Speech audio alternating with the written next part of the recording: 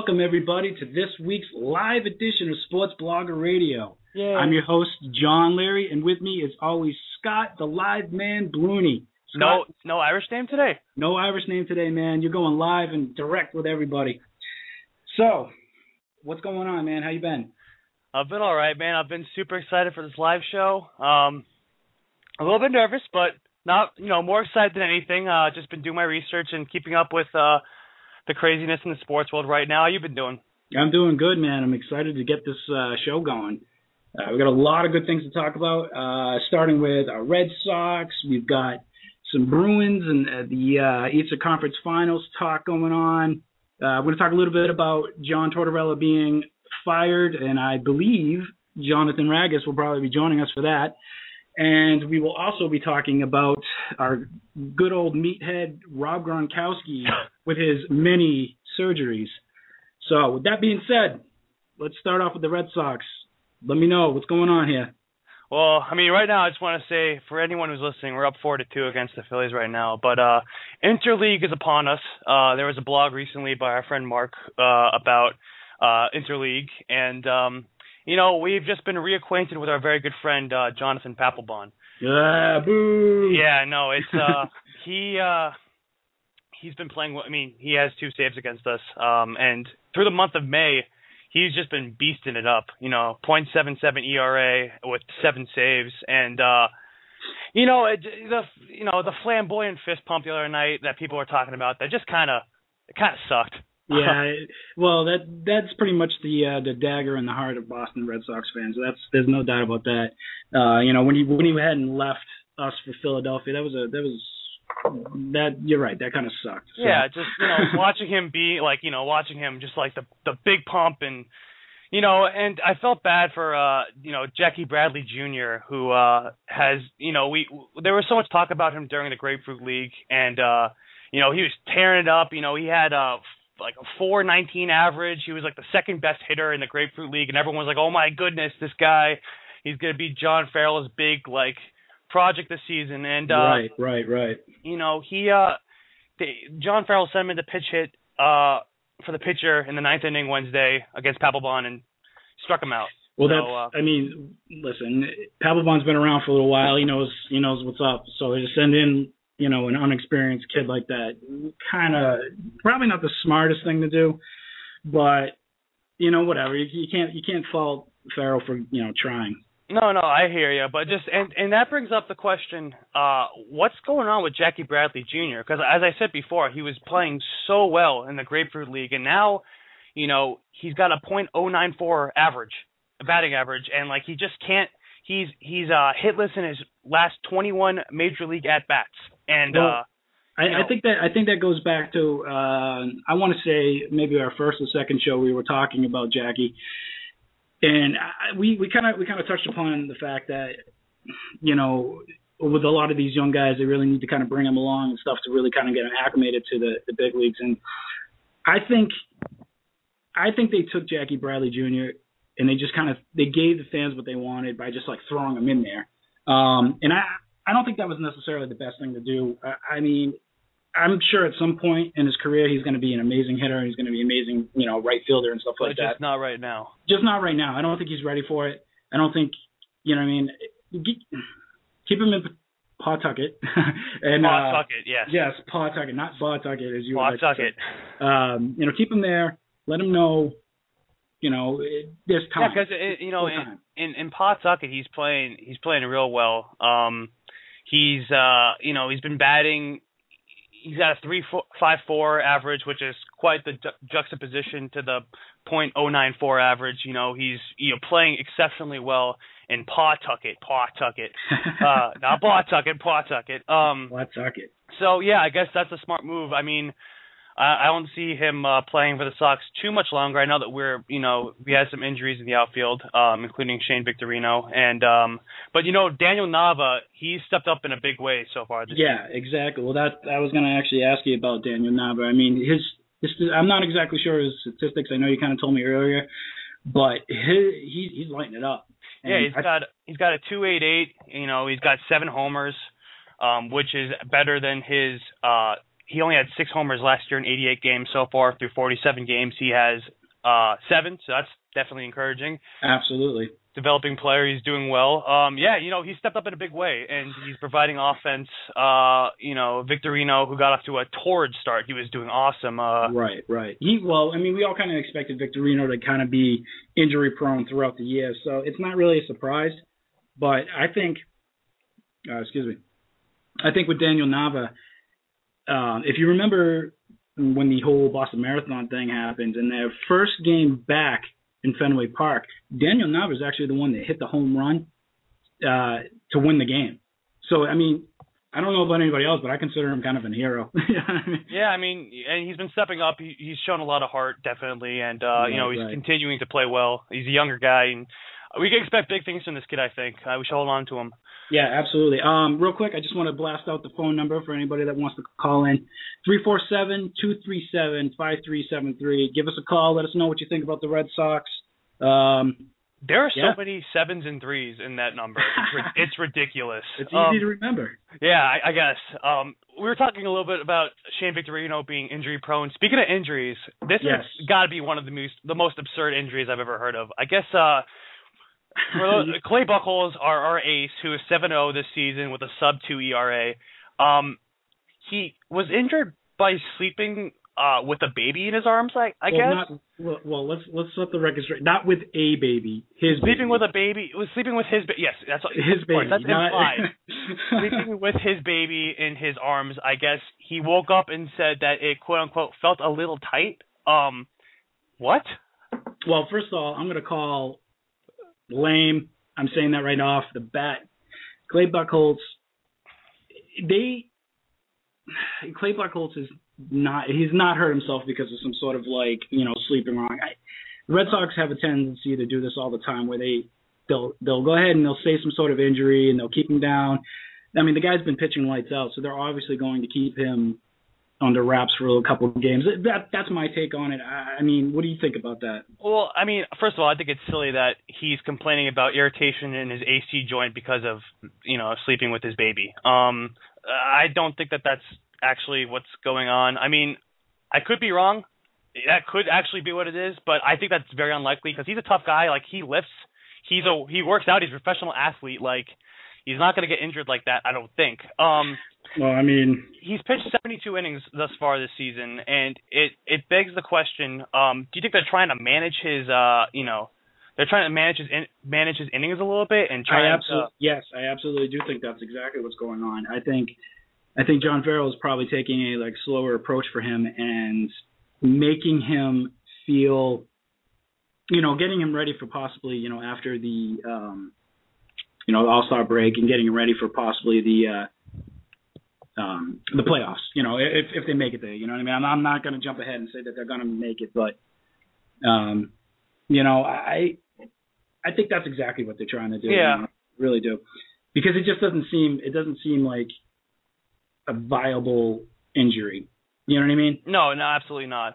But a viable injury that we should be concerned about is Dustin Pedroia. He's the laser show. We need him to perform. And despite he pulled or teared his ulnar collateral ligament. I don't know if I'm pronouncing that right. That sounds good to me. Against the New York Yankees, he was winning. They're winning 8-2, and of course, because he's Dustin Pedroia and he has to, always completely work 110% of the time. Right. Slid into first, whatever. But he's played all the games. He started all 53 games, and he's playing the best in his career with his injured thumb. So, is this something for us to be worried about, or I think with Dustin Pedroia, because of the way he is and because of the way he plays and he conducts himself, I don't think it's a concern. I think they probably shoot him up a little bit of cortisone, and he runs right back out there because he's that type of player. He's not gonna just sit down because of a little thumb injury. At least that's what I think. Pedroia's he's got all heart, you know what I mean? And he's playing for a reason. He's playing to get his teammates behind him and not just sit down when they feel like they have a little ailment, you know what I mean? Yeah. So his toughness is pretty high up there, if you ask me. All right. So again, Dustin Pedroia playing the best of his career. Right now, he's got a batting average of .332, which is outstanding, and he's played every game so far this season. So well, that's goes back to the whole toughness thing. I mean, he's playing, and he's showing other other players that he can do this, and if he can do this, then they can do this. You know what I mean? Mm-hmm. And I respect that, and I've always respected Dustin Pedroia, even during the whole chicken and beer. Sidney Crosby, take notes, buddy. Yeah, we'll get to that point. Don't you worry about that. But where do you see the Red Sox going? I mean, they had a little bit of a hiccup there. They were starting to play a little bit better ball. Like you said, they're currently leading the Philadelphia Phillies. What do you think, man? Do you think they? I think they have the potential to make a run this year. I really do, and they have improved. All the talk in the off season was about Toronto and how good Toronto's going to be and how great their team is, and I have seen nothing to suggest otherwise. I've seen nothing to suggest that the Red Sox can't compete on the highest level of play and they can't succeed and they can't make a run in the championship. They're playing really well. I believe they're in first or second place in the AL. I believe they took over first. They lost yesterday, but the Yankees lost yesterday as well. So I think they have a game and a half lead. So I've seen nothing to say. We'll see. We'll have this conversation later on, but as of right now, they're looking great, and I don't really doubt that they can make it that far. We have one of the best pitchers. As long as he stops holding his child while he's sleeping, he stays healthy. I think that we have a good chance. Let me ask you real quick about John Lester then. You know what I mean? Yeah. See, there's the silence. John Lester. John Lester's somewhat of a hiccup lately. He's still playing pretty good, but the thing is, he had that great start when he got injured, and he's shown that he can play very well, but he's also shown that he can play very poorly. It's night and day with him. Yeah. If he can find a level of consistency to his game, I think that John Farrell is definitely going to help him get there. If anyone's going to help him get there, absolutely. Then we can start talking about how he's, great. I don't know. So it's tough. Tough. That's a tough question. All right. Well, I'm going to go ahead and start this right now because I know we'll be talking about this for a while. Bruins, Penguins. What do you think? Who's going to win this? Who's going to win this? Who's going to win this? Bruins in 7. That's what I say. You're saying 7 games, huh? This is gonna be a tough. Yeah, series. It is going to be a tough fought series. I absolutely agree. There's no doubt in my mind. But in the end, though, I mean, all right. Well, so let's break it down a little bit. So let's talk about so far in terms of offense, Bruins versus Penguins. There's no comparison. Yeah. That's what I'm saying. Pittsburgh is a far more superior team in the offensive side. While David Krejci, he enters the conference finals with 17 points, he has 5 goals and 12 assists. Evgeny Malkin, Sidney Crosby, Jerome McGinley, they're all up there with him, around 15, 16 points. Chris Letang, who's one of the best puck-moving offensive defensemen. He's playing on another level right now. He's got 16 points. They have so much depth. If you have Brendan Morrow on your third line, he was the former captain of the Dallas Stars, and he is a great player, and he's a great hockey player. Right. It just goes to show that they have a tremendous amount of depth. But, really, if you look at the stats, and I looked at this earlier, through 2 rounds, the Penguins have 4.27 goals per game, which is ridiculous. They're scoring 4 goals a game, more than 4 goals a game. Right. The Bruins have the second best with just over 3 goals per game, 3.17, and we were up against the best goaltender in Henrik Lundqvist. Now, I understand that, Craig Anderson of Ottawa, he had a great season, but in the playoffs he was pretty shaky, and Evgeny Nabokov, those are Russians, Malkov, he's not exactly a tremendous goalie by any standards, It was mainly their offense that got them into the playoffs. I don't think it was any great goaltending. So, while there is an advantage, it might not be as big as many people think, but they still have an advantage. So, well, I mean, I'll start off by saying that if anybody can beat Pittsburgh Penguins, the Boston Bruins can. They are the ones that probably match up the best to them than a lot of the other teams. Obviously, the Islanders were the eighth seed. You know what I mean? They gave them kind of like a little bit of a hard time. They won 2 games. Ottawa, the 7th seed, they kind of. Ottawa, the thing is you can't really say much about Ottawa because Ottawa had just come off a very physical series against the Canadiens. That was a brutal series. That was a very brutal series. And I think, honestly, I just think that the Senators just didn't have, they were tired, I think. I think they were tired. They were beat up, so they went ahead and, they gave the Pittsburgh a little bit of a hard time. Well, excuse me, the Islanders gave them a little bit of a hard time. Ottawa not so much, but. Not only that, but one of the problems with Ottawa was that they were matching up Erik Karlsson with, some of the top offensive lines because he's our top defenseman. What people don't realize is that Erik Karlsson is not a sound defensive defenseman, like by any standards, in my opinion, at least.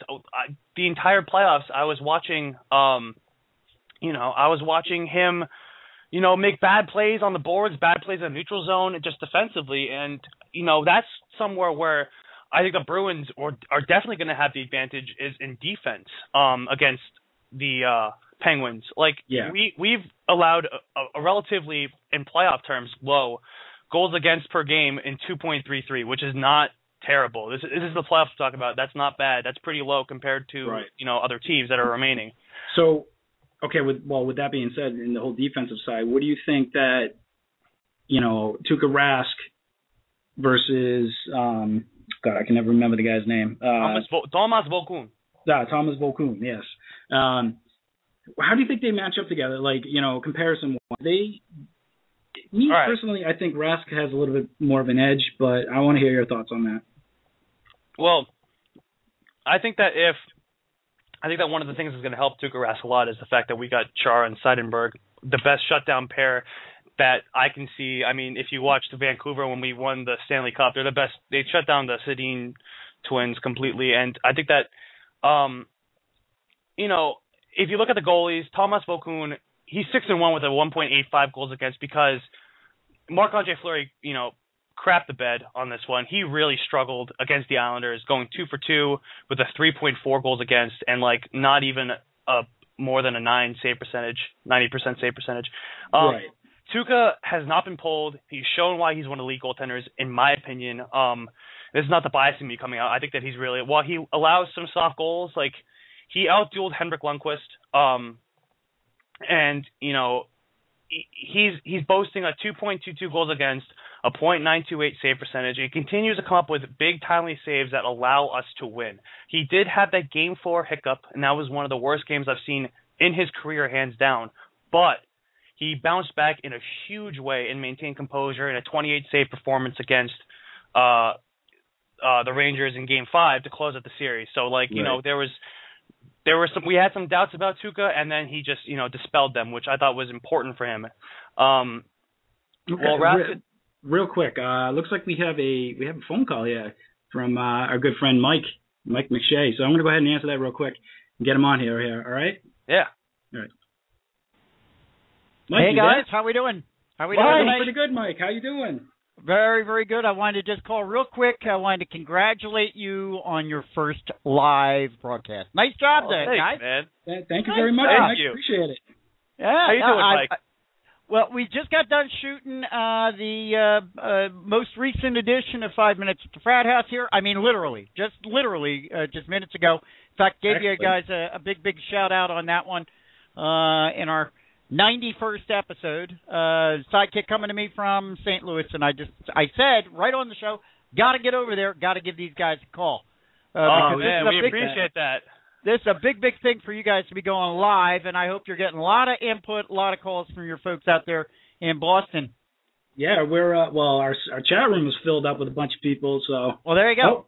We just got another phone call. Jeez. Well, see that? Look what I prompted. Isn't that wonderful? You show up and you bring the people with you. I like it. Well, that's what we got to do. We got to get these people calling in and giving you a holler. One quick thing, and I'll let you go because I want you to get back to your show. I'm here in Pennsylvania, of course, and of course, a big story around here is that out in Pittsburgh land, of which I'm not a member of, they won't serve Sam Adams any longer. Yeah, that's such whatever, man. All right, I'm gonna go out and say that Sam Summer is the best summer beer that I've ever had. So you know what, Pittsburgh, if you're deprived of Sam Summer, that's too bad, and I'm sorry that your car sucks. All right, that's all I got to say about that. You know, they can go ahead and we'll take all the Sam Adams ourselves. They don't need to have any. Yeah, we can take it. Just ship it over here. We're gonna have a great time. Watch the games with Sam Summer and Sam Adams, and it'll be great. Real quick, obviously, well, I don't want to blow your any kind of predictions that you're going to be making, but you guys got a tough series there. Absolutely. Yep. Is this going 7 games or what? I think it's going 7 games. Yeah, both Scott and I believe it's 7 games. Yep. Yeah, I think it's going to go 7 as well. I won't tell you, however, how I think it might be ending. I'll leave that. I'm sure that you think along with just about the rest of the world how that the Penguins are going to win, which is fine. I like being the underdog. We were the underdog against Vancouver and we stomped them, so whatever. I can deal with it. Yeah, we'll take that. Make no mistake. I am rooting for the Bruins. Yeah, so am I, man. Welcome to the show. You chose the right show to call up. Well, I tell all my fans out there all the time, listen, if you want to get out to a show where these guys talk Boston sports and know it like nobody else, get out to Sports Blaggah Radio. Gotta call it the Blaggah. Yeah. I got it right. I finally got it right. The Blaggah. The Blaggah. All right, guys, I'll let you get back to it, and thanks very much, and congratulations again. Thanks, Mike. We appreciate it. All right. You take care. All right. Bye. Bye. He's awesome. He is awesome. He's a great guy. Wait, so do we have another caller right now? We do have another call. I'm going to go ahead and take that right now. What do you think about that? Sure, go for it. All right. It's exciting. I like it. Hello, you're on Sports Blaggah Radio. Hello, this is Sal Rosenberg from Pittsburgh. What? I say the Penguins are going to win it in 5. Is that you, John? Hey, what's going on, guys? What's up, Jonathan? How you doing, man? Good, man. We just got off the guys, phone it sounded good Mike. live. Thank you. Yeah. It was going good till Mike called in, then I wanted to turn it off. Yeah, I know. So. Yeah, you kind of mixed up the whole flow. Oh, your New York accent is worse than I remember, man. Yeah, tell me about it. It's so bad even I can hear it.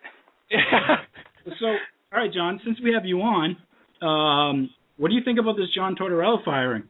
Not a fan of it. Do not support it at all. I was very adamant about the Rangers not firing John Tortorella, but, of course, it took me by surprise that they did fire him. And, it is what it is right now. Whoever comes in, going to have to support him. But, once again, I did not support the firing of John Tortorella at all. Yeah, I absolutely agree that it was not a very good firing. I'm not a New York fan by any means, but John Tortorella, I feel, was the best person for the New York market. You know what I mean? Yeah. I mean, listen, if the rumors are true and he did lose the team and a lot of players spoke out about Tortorella to the Rangers brass and the upper management, then, yeah, they had to make the move, no doubt about it. But honestly, I really don't see that any of the players really did that. And they're reading into a lot because of Henrik Lundqvist's comments that had nothing to do with John Tortorella about him re-signing. You know what? They just lost a big playoff series. And, Lundqvist was fed up. I don't blame him for the comments he made, but I don't think it had anything to do with John Tortorella. Okay, I was just actually about to ask you that. I heard the comments that he made where he said, like, they asked him, hey, you're going to sign a long-term extension. He was like, nah, maybe. Nah. So yeah, he's going to resign, trust me. I mean, he's going to get the money from New York. He wants to stay in New York. That's where he wants to be. He's big into fashion. Listen, you know what, Henrik Lundqvist, with what he wants to do and what he's already doing, he's not going to do that somewhere in, let's say, Detroit. He's not going to do that anywhere else. So New York's the place for him. He's not going to go anywhere. You know what? If he does leave, I would be unbelievably shocked, and that would kill the New York Rangers as an organization, but I just don't see it happening. I don't think he's going to leave either. I think he's too much part of that team's identity. I think he's too much part of the city's identity. Lundqvist leaving New York is like Crosby leaving Pittsburgh. It's like Zetterberg leaving Detroit. It's not going to happen. That will never happen. Yeah. So I got a question, a quick one, if you don't mind. The Brad Richards, John Tortorella saga. They won a Stanley Cup together in Tampa Bay, and now their relationship is. I mean, do you think that kind of the bench and the lack of offensive input had anything to do with this firing? No. Well, you know what? The offense, absolutely it does. You know, it's been sour even last year when they were in first place. The offense really wasn't there. And, of course, you heard everybody saying, well, if we had Rick Nash last season, they easily could have beat the New Jersey Devils. I mean, we hear it all the time. It was bad. The offense was bad. The power play was bad. But I still thought that John Tortorella warranted another season because of the lockout. No training camp, no preseason. I think that really hurt the Rangers this season. I mean, there was only 1 year left to fire him after a lockout year, I thought was just awful. Yeah, he had another year on his contract, didn't he? Yes, he did. So honestly, right? You know what? To me, it was either the Rangers had to extend him or had to fire him. I don't think with 1 year left they would have left him there. So I think they took the ultimate decision and said, you know what, let's just can him, get somebody new in here, and see if we can get the power play and the offense going. So I've been hearing a lot of rumors about, they're everything from Guy Boucher from Tampa Bay to Alain Vigneault to... Whatever you do, Scott, do not say Mark Messier. I was going to say Mark Messier. Yeah, don't say it. Don't bother.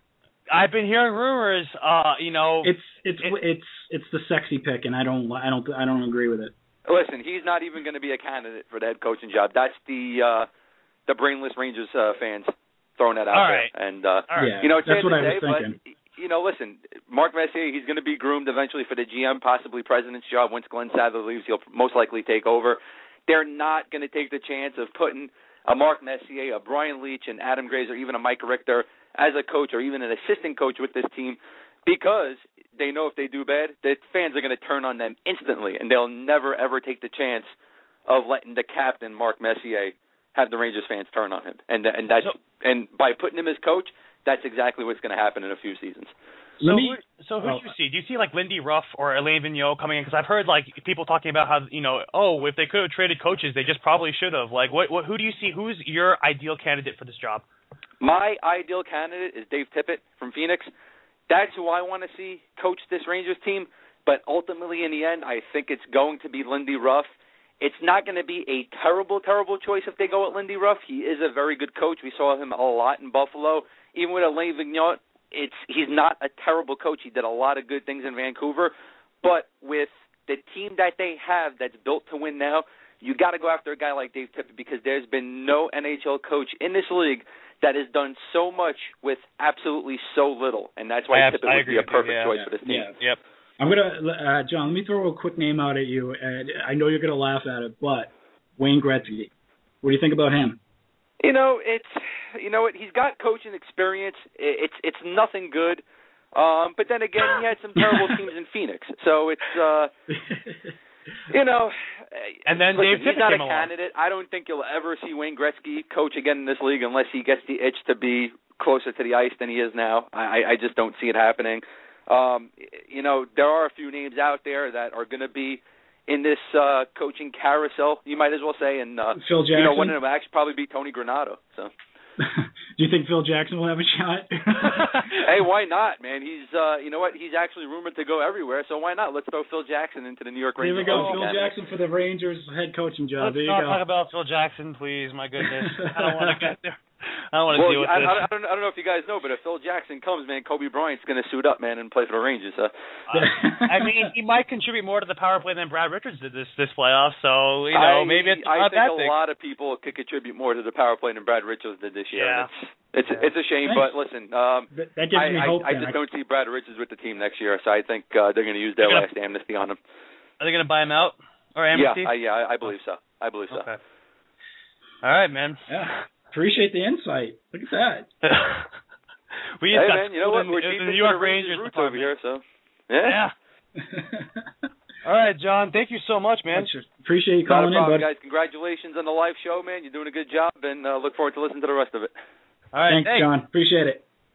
Take care, guys. Bye. Well, I mean, there we go, man. I still think that it's going to be Lindy. Like he said, I think it's going to be Lindy Ruff because Lindy Ruff has the most experience, and he coached the Buffalo Sabres for 15 years. He's a great coach, and I mean, they need some offense. He's always been more of an. He's not, like he said, it's not a terrible choice. I guess Dave Tippett is the ideal choice, says the Rangers fanatic, but right. I'm going to say Lindy Ruff. I'm going to put my bet on that. Yeah, I'll have to agree with you guys. Real quick on back onto the old Bruins Penguins storyline. Kind of like a small storyline that I'd like to talk about is Jaromir Jagr going back to Pittsburgh to play in the Eastern Conference Finals. I think that's kind of, I mean, maybe not a lot of people would, think of it as a storyline, but I kind of think it has something storybook there. It's definitely something that's kind of interesting. He during his rookie season in 1990, geez, that was before I was born. 1991. He won the cup with the Pens as an 18-year-old rookie, and in the process he defeated the Bruins 4-2. So he has had experience with this rivalry. Now he's on the other side for the first time. It's going to be a little bit surreal to him, I think. He's 41 years young. You know how our Boston Bruins love to pick up the old guys. Yeah, I mean, the Mark Recchi type player that we had when we won the cup was definitely, Mark Recchi was contributing more, but I think that's part of what makes us work very well, and I think that's okay. Jaromir Jagr is going to break it soon. I know it. I can sense it. Yeah, absolutely. We've talked about it before the show. He will definitely break it, and I think what better time to break it than against his old former club? You know what I mean? Like, imagine that. How awesome would that be? Yeah, I think that he's been flying around the net lately, and he slows down. I keep on saying this. He slows down the game in a good way, and he creates offense, and he's so strong on the puck that he can, really he does well for Brad Marchand and Patrice Bergeron. Right. And Jagger's terror score. So that's all right. But I think that he's good. He's only had 4 assists. He's had no goals. He's put 36 shots on net. Despite not scoring, he's been creating a lot of opportunities. And in New York, he was robbed by Henrik Lundqvist more than once. And I think absolutely. I think that him. He robbed himself a couple of times, to be honest with you, though. You know what I mean? He had a couple clear open nets, and he still missed. He's flying around the net. I think that he's going to score sooner rather than later. I think that Sagan should stay for now on the third line. You see him getting better. You see how in the New York Rangers series he got better through every game with Rich Peverly and Chris Kelly.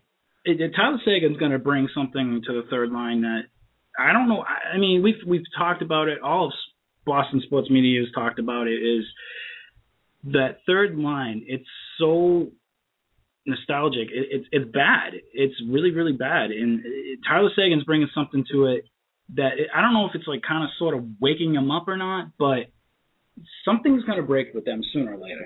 Well, before you say that it's nostalgic and it's bad, like if you look last season, Brian Rolston, when he joined the club and he started playing on the third line, he was doing so well, and our third line was playing great with Chris Kelly. And I think that Chris Kelly's injury, he hasn't really been the same since. I believe he took a knee-on-knee hit from Chris Neal, his former teammate and best friend, earlier on in the season. Yeah. And he real quick, wasn't Chris Kelly a 20-goal scorer last year? Yeah, he was. I mean, so he had a really good year last year, so obviously the Bruins rewarded him with a two-year contract? I believe 3, but a 3-year contract. The thing is, since the injury, he hasn't been the same, and I think that right now Sagan has definitely elevated his game to a point where he scored that goal. You saw how emphatically he was like pumped up and he was ready to go, and I think that at this point the third line is going to continue. They're going to see this challenge in Pittsburgh. I think that the second line is going to play. I don't even know who our second line is because the Lucic line and the Bergeron line are both, our first line on any given night. But the third line is going to elevate their game with everyone else because they realize that this is the most challenging opponent that we're going to face. We dropped the season series to them 3-0. Like they beat us all 3 times. And Let me go ahead and ask you this real quick. I didn't mean to cut you off. I'm sorry. No. Fourth line, the Merlot line.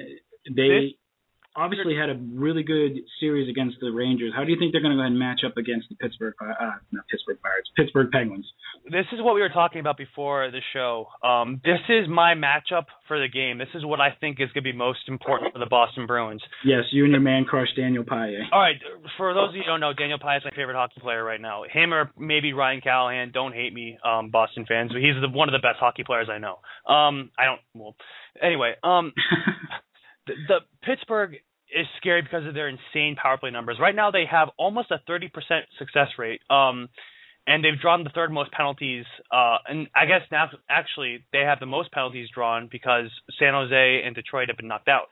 So they have the most penalties drawn so far remaining in the playoffs. And while the Bruins' power play has been kind of doing better lately, it's the penalty kill that's been bailing us out sometimes. And I think that part of what makes our penalty kill so good is our fourth liners. And the fact that they can play the PK so well, and I'm looking at Gregory Campbell and Daniel Paille here as the main penalty killers on the fourth line. Right. They play it so well, and they give guys like Patrice Bergeron a break that he really desperately needs. So I think that the matchup here, it's going to be our fourth line providing time that our bigger guys need to relax and kind of regain composure and kind of regain themselves. Right. And I think that, their fourth line, like you said, they scored like 4 or 5 goals last game. And I think that they can get it done. I really do. I think that our fourth line is the best in the NHL, hands down. I think that in that respect, our depth goes a little deeper than the Penguins, even though they have crazy scoring. But in terms of lines that we can roll out, I know that Pittsburgh rolls out 4 lines as well, but our fourth line is just they're going to be good. They're going to create chances for us, and they're also going to alleviate some of the pressure that our big guys feel. So that's what I think about the fourth line. I think that's going to be the key matchup is the fourth line and how they handle the Penguins and if they can inject energy into the Boston lineup. Okay. One more thing about the Boston Bruins, and then we'll have to move on from that. But Torrey Krug. Yeah, so we got that is listen, for once again, for people that don't know Boston sports, we love the undersized, undermanned guy. Torrey Krug is a beast. Yeah. we got the Lou, and we got the 2, and now we got the crew. Torrey Krug, and Bartkowski have been doing exceptional jobs. I don't want to completely overshadow Bartkowski, but Krug, he is, he's the first defenseman, I think, the first rookie defenseman to score 4 goals in 5 playoff games or something like that, something absurd like that. Yeah. And, yep. It's just something we haven't had before. People are shocked. Like, people are like, oh, my God, this is the second coming. Like, he's amazing. It's just something we haven't had before. We haven't had Ray Borg, right? Not for a long time. Ray Bork was a physical guy, but this guy is purely, his defense isn't bad. His defense isn't great. Right. But his offense, he brings it through the neutral zone and shoots, and he gets involved in the offense, and people are just like, wow, where has this been? Like, we haven't seen this in forever because the Bruins system doesn't really have that at all. He has 9 points in the 5 games. He's been playing on a different level, and I think that, definitely keep him in. Don't bring in Ferentz if he's better. Don't bring in Wade Redden if he's better. I think that, that's going to be a problem for the Bruins looking forward. But yeah, that's definitely going to be one thing that they're going to have to look at once everybody's a little bit more healthy. But I mean, Torrey Krug, why take out the hot hand? It's just plain and simple. See, the thing is that Cloud is kind of old school, and he might consider that, but we'll see. I think that Krug should stay in. I think that he's making great contributions. He's playing his game. He's playing well, and as long as he keeps on doing, putting the puck in the back of the net and making good decisions with the puck, like, there's no reason for us to take him out. And I think that he's going to continue his success against, a spotty defense that can be exposed in Pittsburgh. Okay. All right. So we're going to go ahead and move on now since we've talked a lot about the Bruins. I mean, it is the big news in Boston, though. That's what's happening right now. Well, the other big news in Boston is our beloved Rob Gronkowski going in for yet another surgery. This time it's a quote-unquote minor back surgery. I don't know too many people out there that have quote-unquote minor back surgeries, but apparently, it's pretty minor. He's expected to miss at least half of training camp. About half of training camp, and possibly, a couple of games in the beginning of the season. He's had 6 surgeries since 2009. during the season and off season. Like 300 on his arm. And math doesn't even add up, but that's. I just the question is, I'm looking at the New England Patriots schedule right now. The big the big team that we really have to compete against, I think, is the Bengals, who are in our division, and well, they're not in our division. I mean, no, not the Bengals. I'm sorry. It's like we don't really have that much competition in the first 6 weeks. I mean, then we have New Orleans, and we want to win that game because we want to prove that we're a contending team. But right. we really don't have that much. We have to. I mean, first of all, we have to set the record straight. I mean, we're basing this all on last year's record. Obviously, it's a new year. It's new teams. We know no Welker. Yeah, and no Welker, exactly. I mean, we know right off the bat that looking at the schedule, none of the teams are going to be a cakewalk this year. You know what I mean? Especially the Miami Dolphins. They stacked up this year. So I'm not worried about Miami. I'm really not. But okay, anyway. But you know what I mean? But that kind of brings along, if Gronk's not ready to go, 2 years ago, excuse me, not 2 years ago. Last year. Yes, at the beginning of this last year, we went ahead and we claimed Jake Ballard off the waiver wire. Giants were so pissed. Yes, from the New York Giants. They obviously put him on the waiver wire because they were going to restructure his deal and then re-sign him. Those of you who don't know, Jake Ballard tore his ACL in the Super Bowl that they played against the New England Patriots. So, Bill Belichick being the sneaky guy that he is, he went in and scooped him up.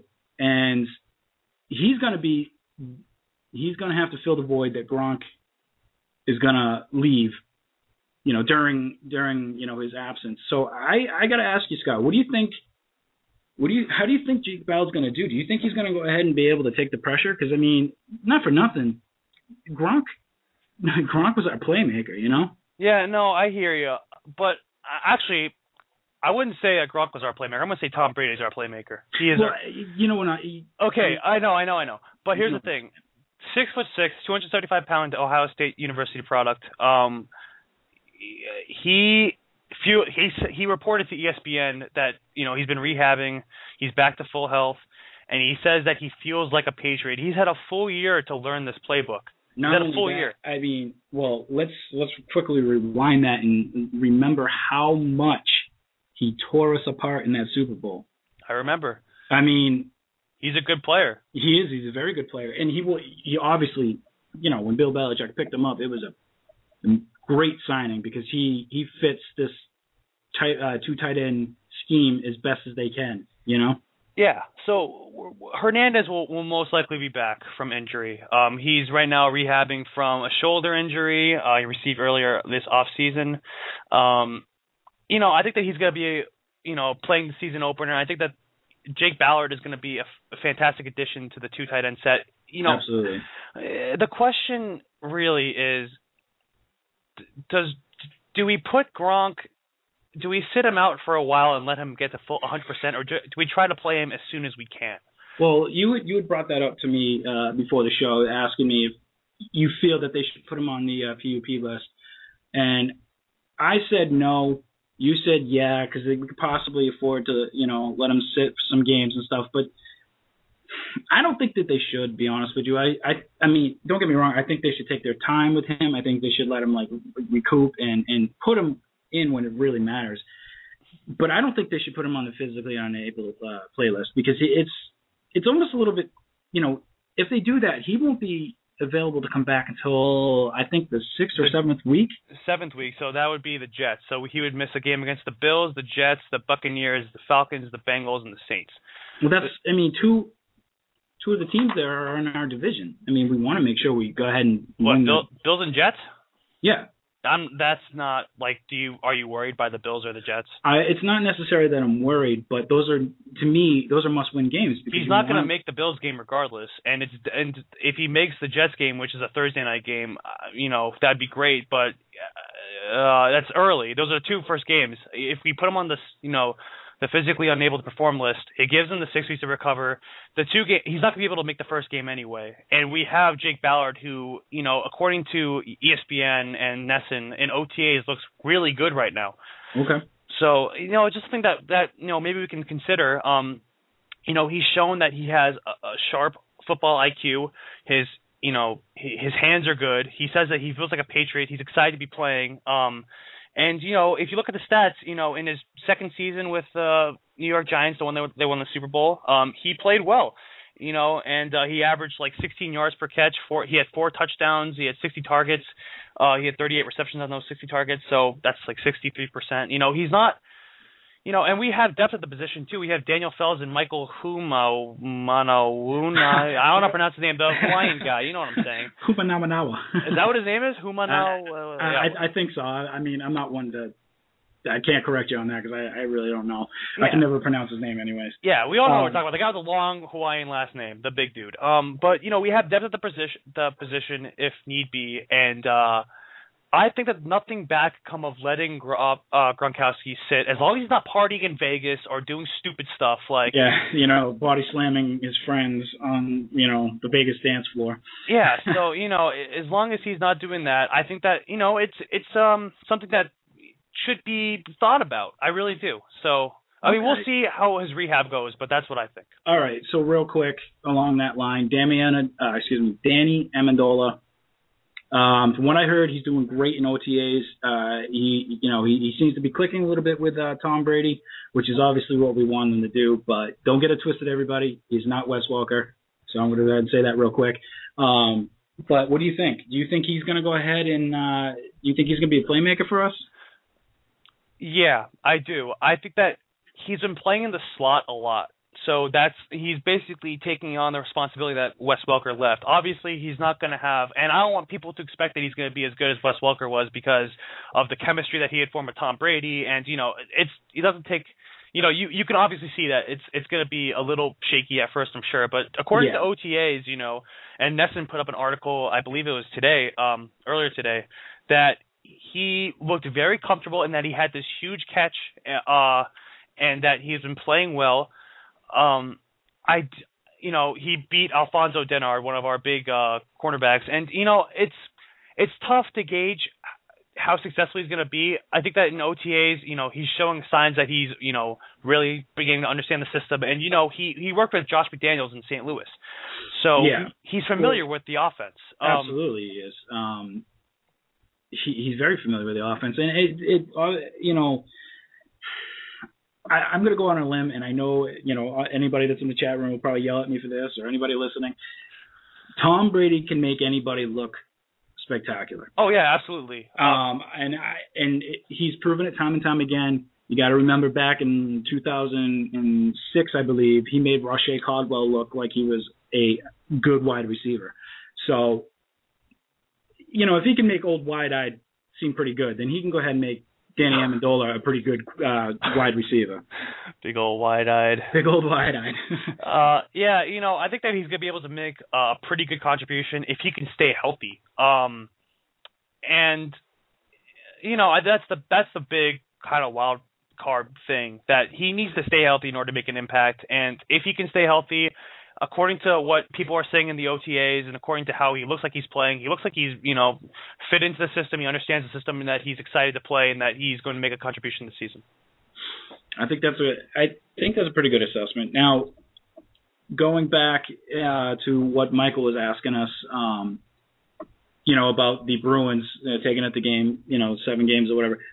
What do you think that the Patriots? How do you think they're going to do this year? Do you think? Gosh. I know I'm taking a shot in the dark and stuff like that, but I mean, do you think that they're a playoff team? Oh, as long as Tom Brady's on the team, they're a playoff team. Okay.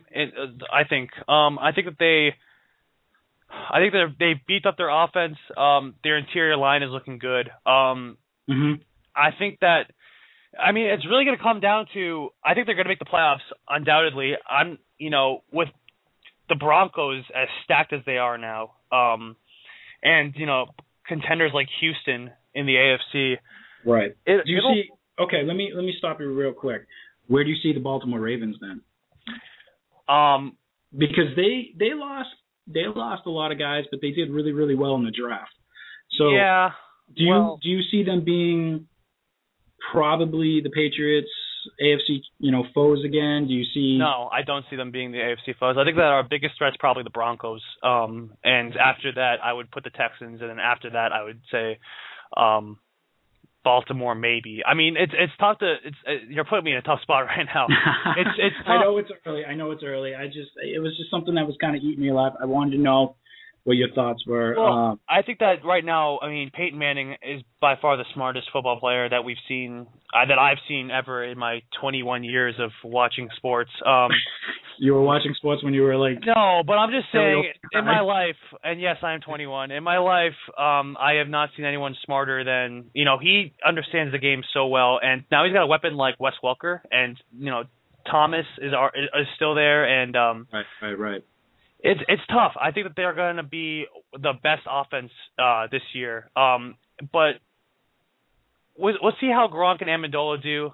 Gronk as in recovery, Amendola is. Let's see if he can stay healthy and maintain a high level of play. Okay. Honestly, it could be. We could, if Amendola works out, we could be playing, like we were. When we were winning Super Bowls, we could get there again, but it's tough to say. It really is. And Wes Welker's going to hurt us. We're not going to have Wes. That's going to be the biggest part. I think our defense has been beefed up significantly from the draft. I think that, Chandler Jones and Donta Hightower, who were out of last year's draft class, are going to be, 1 year in, and they're going to be they're going to be playing better. So, that's we'll see. I think that honestly we're going to be okay. I think that we're going to be either the 2 or 3. I think that Broncos are probably going to be the number 1, but it's tough to say, and, let's go Pats. All right. Well, there was another thing. I saw this rumor go on yesterday that Peyton Manning is possibly thinking about retiring after this season. Do you think there's any truth to that? I don't know. I can't retire. He might be this might be the year where he can, win a championship and then go out and retire. I think he loves the game way too much. He's like Brett Favre, kind of. He loves the game way too much. Don't compare anybody to Brett Favre. Well, no. I'm just saying that he loves the game, and that will keep him in for as long as he can stay in. I know that he had that terrible neck injury, and he's, people were saying, he's not going to be the same, and then he came out and he was great. Yeah, well, he was slow at first, but yeah, he did prove himself to be the Peyton Manning of old. You know what I mean? Obviously, he's not as mobile. Well, not that he was ever really mobile, but he's not as mobile as he once was. I think it's a possibility. If he goes ahead, he sees what John Elway's done over there and picking up the players. Obviously, they lost. Who's that defensive player that they lost to a fax machine? I know. I forget his name. People in the chat room, help me out. Anyways, they lost their. I know exactly what you're talking about too. He went to Baltimore, didn't he? Yes. Oh, no, what's his name? No, Thomas. No, that's not him. No? Okay, it doesn't matter. Anyways, you know what I mean? He's seen what they've done with their team, and they kind of beefed it up and stuff like that, even though they lost that guy. I feel that, it could finally be... Von Miller. That's it. Von Miller. Whew. Yeah. Okay, sorry. Sorry about that everywhere. Evis. No, there it is. See, everybody's telling us. Dumerville. Okay. Von Miller. Dumerville. Elvis Dumerville. Oh, my gosh. Yeah. Oh, man, that's embarrassing. All right, whatever. Yeah, so we go ahead and we just made asses out of ourselves. That's all right. It happens. Dumerville. Yeah, I got John yelling at me now. His name is Elvis Dumerville. I'm sorry. That's so not memorable. That's so not memorable. Whatever. Anyways, but you can see that the Broncos went ahead and they beefed it up. So this could be his. This is his 16th year, Peyton Manning. Yeah, exactly. So, that's a long time, and he's an old guy. So he's 37 years old, and the league is getting more and more physical. So, yeah, you never know. This could be it. And you know what? If, you see what Ray Lewis did when he was like, oh, I'm retiring, let's win this for me. And then he motivated his team to win. Right, exactly. So, it's something that he can be using to motivate his team, but it's tough to say, this is when he's retiring. Like I said, he loves the game so much. It's been a part of his life for 16 years, more than 16 years. It's tough to say that. Yeah. So, so New England Patriots, you're saying playoff team, they're saying the Denver Broncos. I can go ahead and concur with that. It's going to be a tough season this year for them. If they can stay healthy, then they got a really good shot at going ahead and I think making it all the way. But that's me being a homer. So no. But honestly, Tom Brady, like you said, can elevate the play of people around him, and Tom Brady is. I don't care. There are a lot of Tom Brady haters. He wears Uggs. Yeah, get over it. He's one of the best quarterbacks. And he was drafted so low, and he's one of the best quarterbacks to ever play, in my opinion. And I can make every comparison I want to Joe Montana, and I'm entitled to that because he's such a great player. And that's objective, fairly objective. Obviously, he can elevate Danny Amendola's play. If Danny Amendola can stay healthy, he could be a guy who eventually plays like almost at the level as Wes Welker. I don't think anyone will be as good with Tom Brady as Wes Welker was, personally. Yeah, absolutely not. Absolutely not. So let me ask you a quick question then. We got about just under 4 minutes. If Bill Belichick say the New England Patriots go ahead and say they win it all this year. I'm just throwing that out there. Do you think Bill Belichick will finally walk off into the sunset? No. No. You're saying no? No. Why is that? I just don't think he will. I think that he's going to keep on wanting to win. It's Bill Belichick we're talking about. It's the Dark Lord, whatever you want to call him. He's he's my favorite coach. He's okay. Well, do you think that if he goes ahead and does win? No, I don't think he's going to. Do you think Robert Kraft would offer him some sort of higher position? You know what I mean, like in the organization? We're talking super hypothetical here. That's tough to say, man. I don't know. I think that the place for him to be is a coaching position until he can't coach. I really do, because he's the best. He's the best coach in football, and what he did with the Patriots, like the way he turned them around, the way I guess stumbling onto Tom Brady was pretty lucky, but having he's one of the best coaches. I think that he's gonna stay at the position for as long as he can because he's good at it and he's one of the best at it. So yeah, I think that he stays at a coaching position even if they win it all. I think that's where he's supposed to be. I think that him and Tom Brady are one of the best quarterback tandems to ever play. That's saying a lot. I think we got a call. We do, but I don't think we're gonna. I don't think we're gonna have time, to be honest with you, to take it. We only got 2 minutes left. So you know what? I'm gonna go ahead and I'm gonna say this real quick. Thank you guys for tuning in to our first live show. It was a little rough, I know. I'm sorry about that. But we're still getting used to this whole thing. I want to go ahead and say thank you to Jonathan and Mike for giving us the opportunity to do this. Without you guys, obviously, we wouldn't be here. Tomorrow, tune in to Trivia Friday with Fan Junkies Radio with Jonathan and Mike at 12 o'clock. They will go ahead and they will stump each other. It's pretty funny to listen to. If you can, call in, join in. Ask questions yourself. Do what you got to do because these guys, they know their stuff. It's good, it's good radio. Other than that, search for us on Twitter at Sports Blaggah. Find us on Facebook.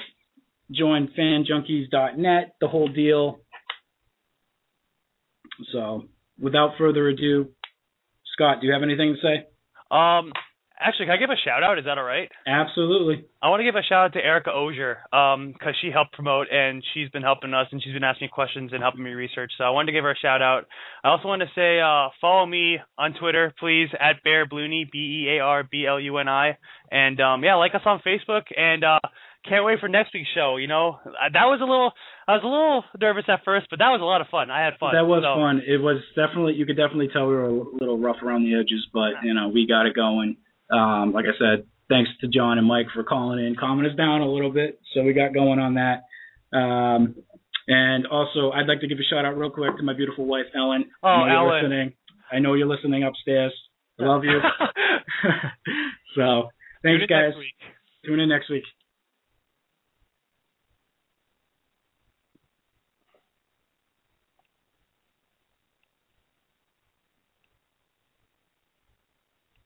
John? Yes. Is it over? I think so. I think that went pretty well. Dude, I think we stumbled at the end because we were like trying to buy time. But Jonathan just hit me up and said, "Good job, guy. Good job on your first show." I hope it ended. I think it's done. I think we did it. It's not live anymore. No, I just ended it.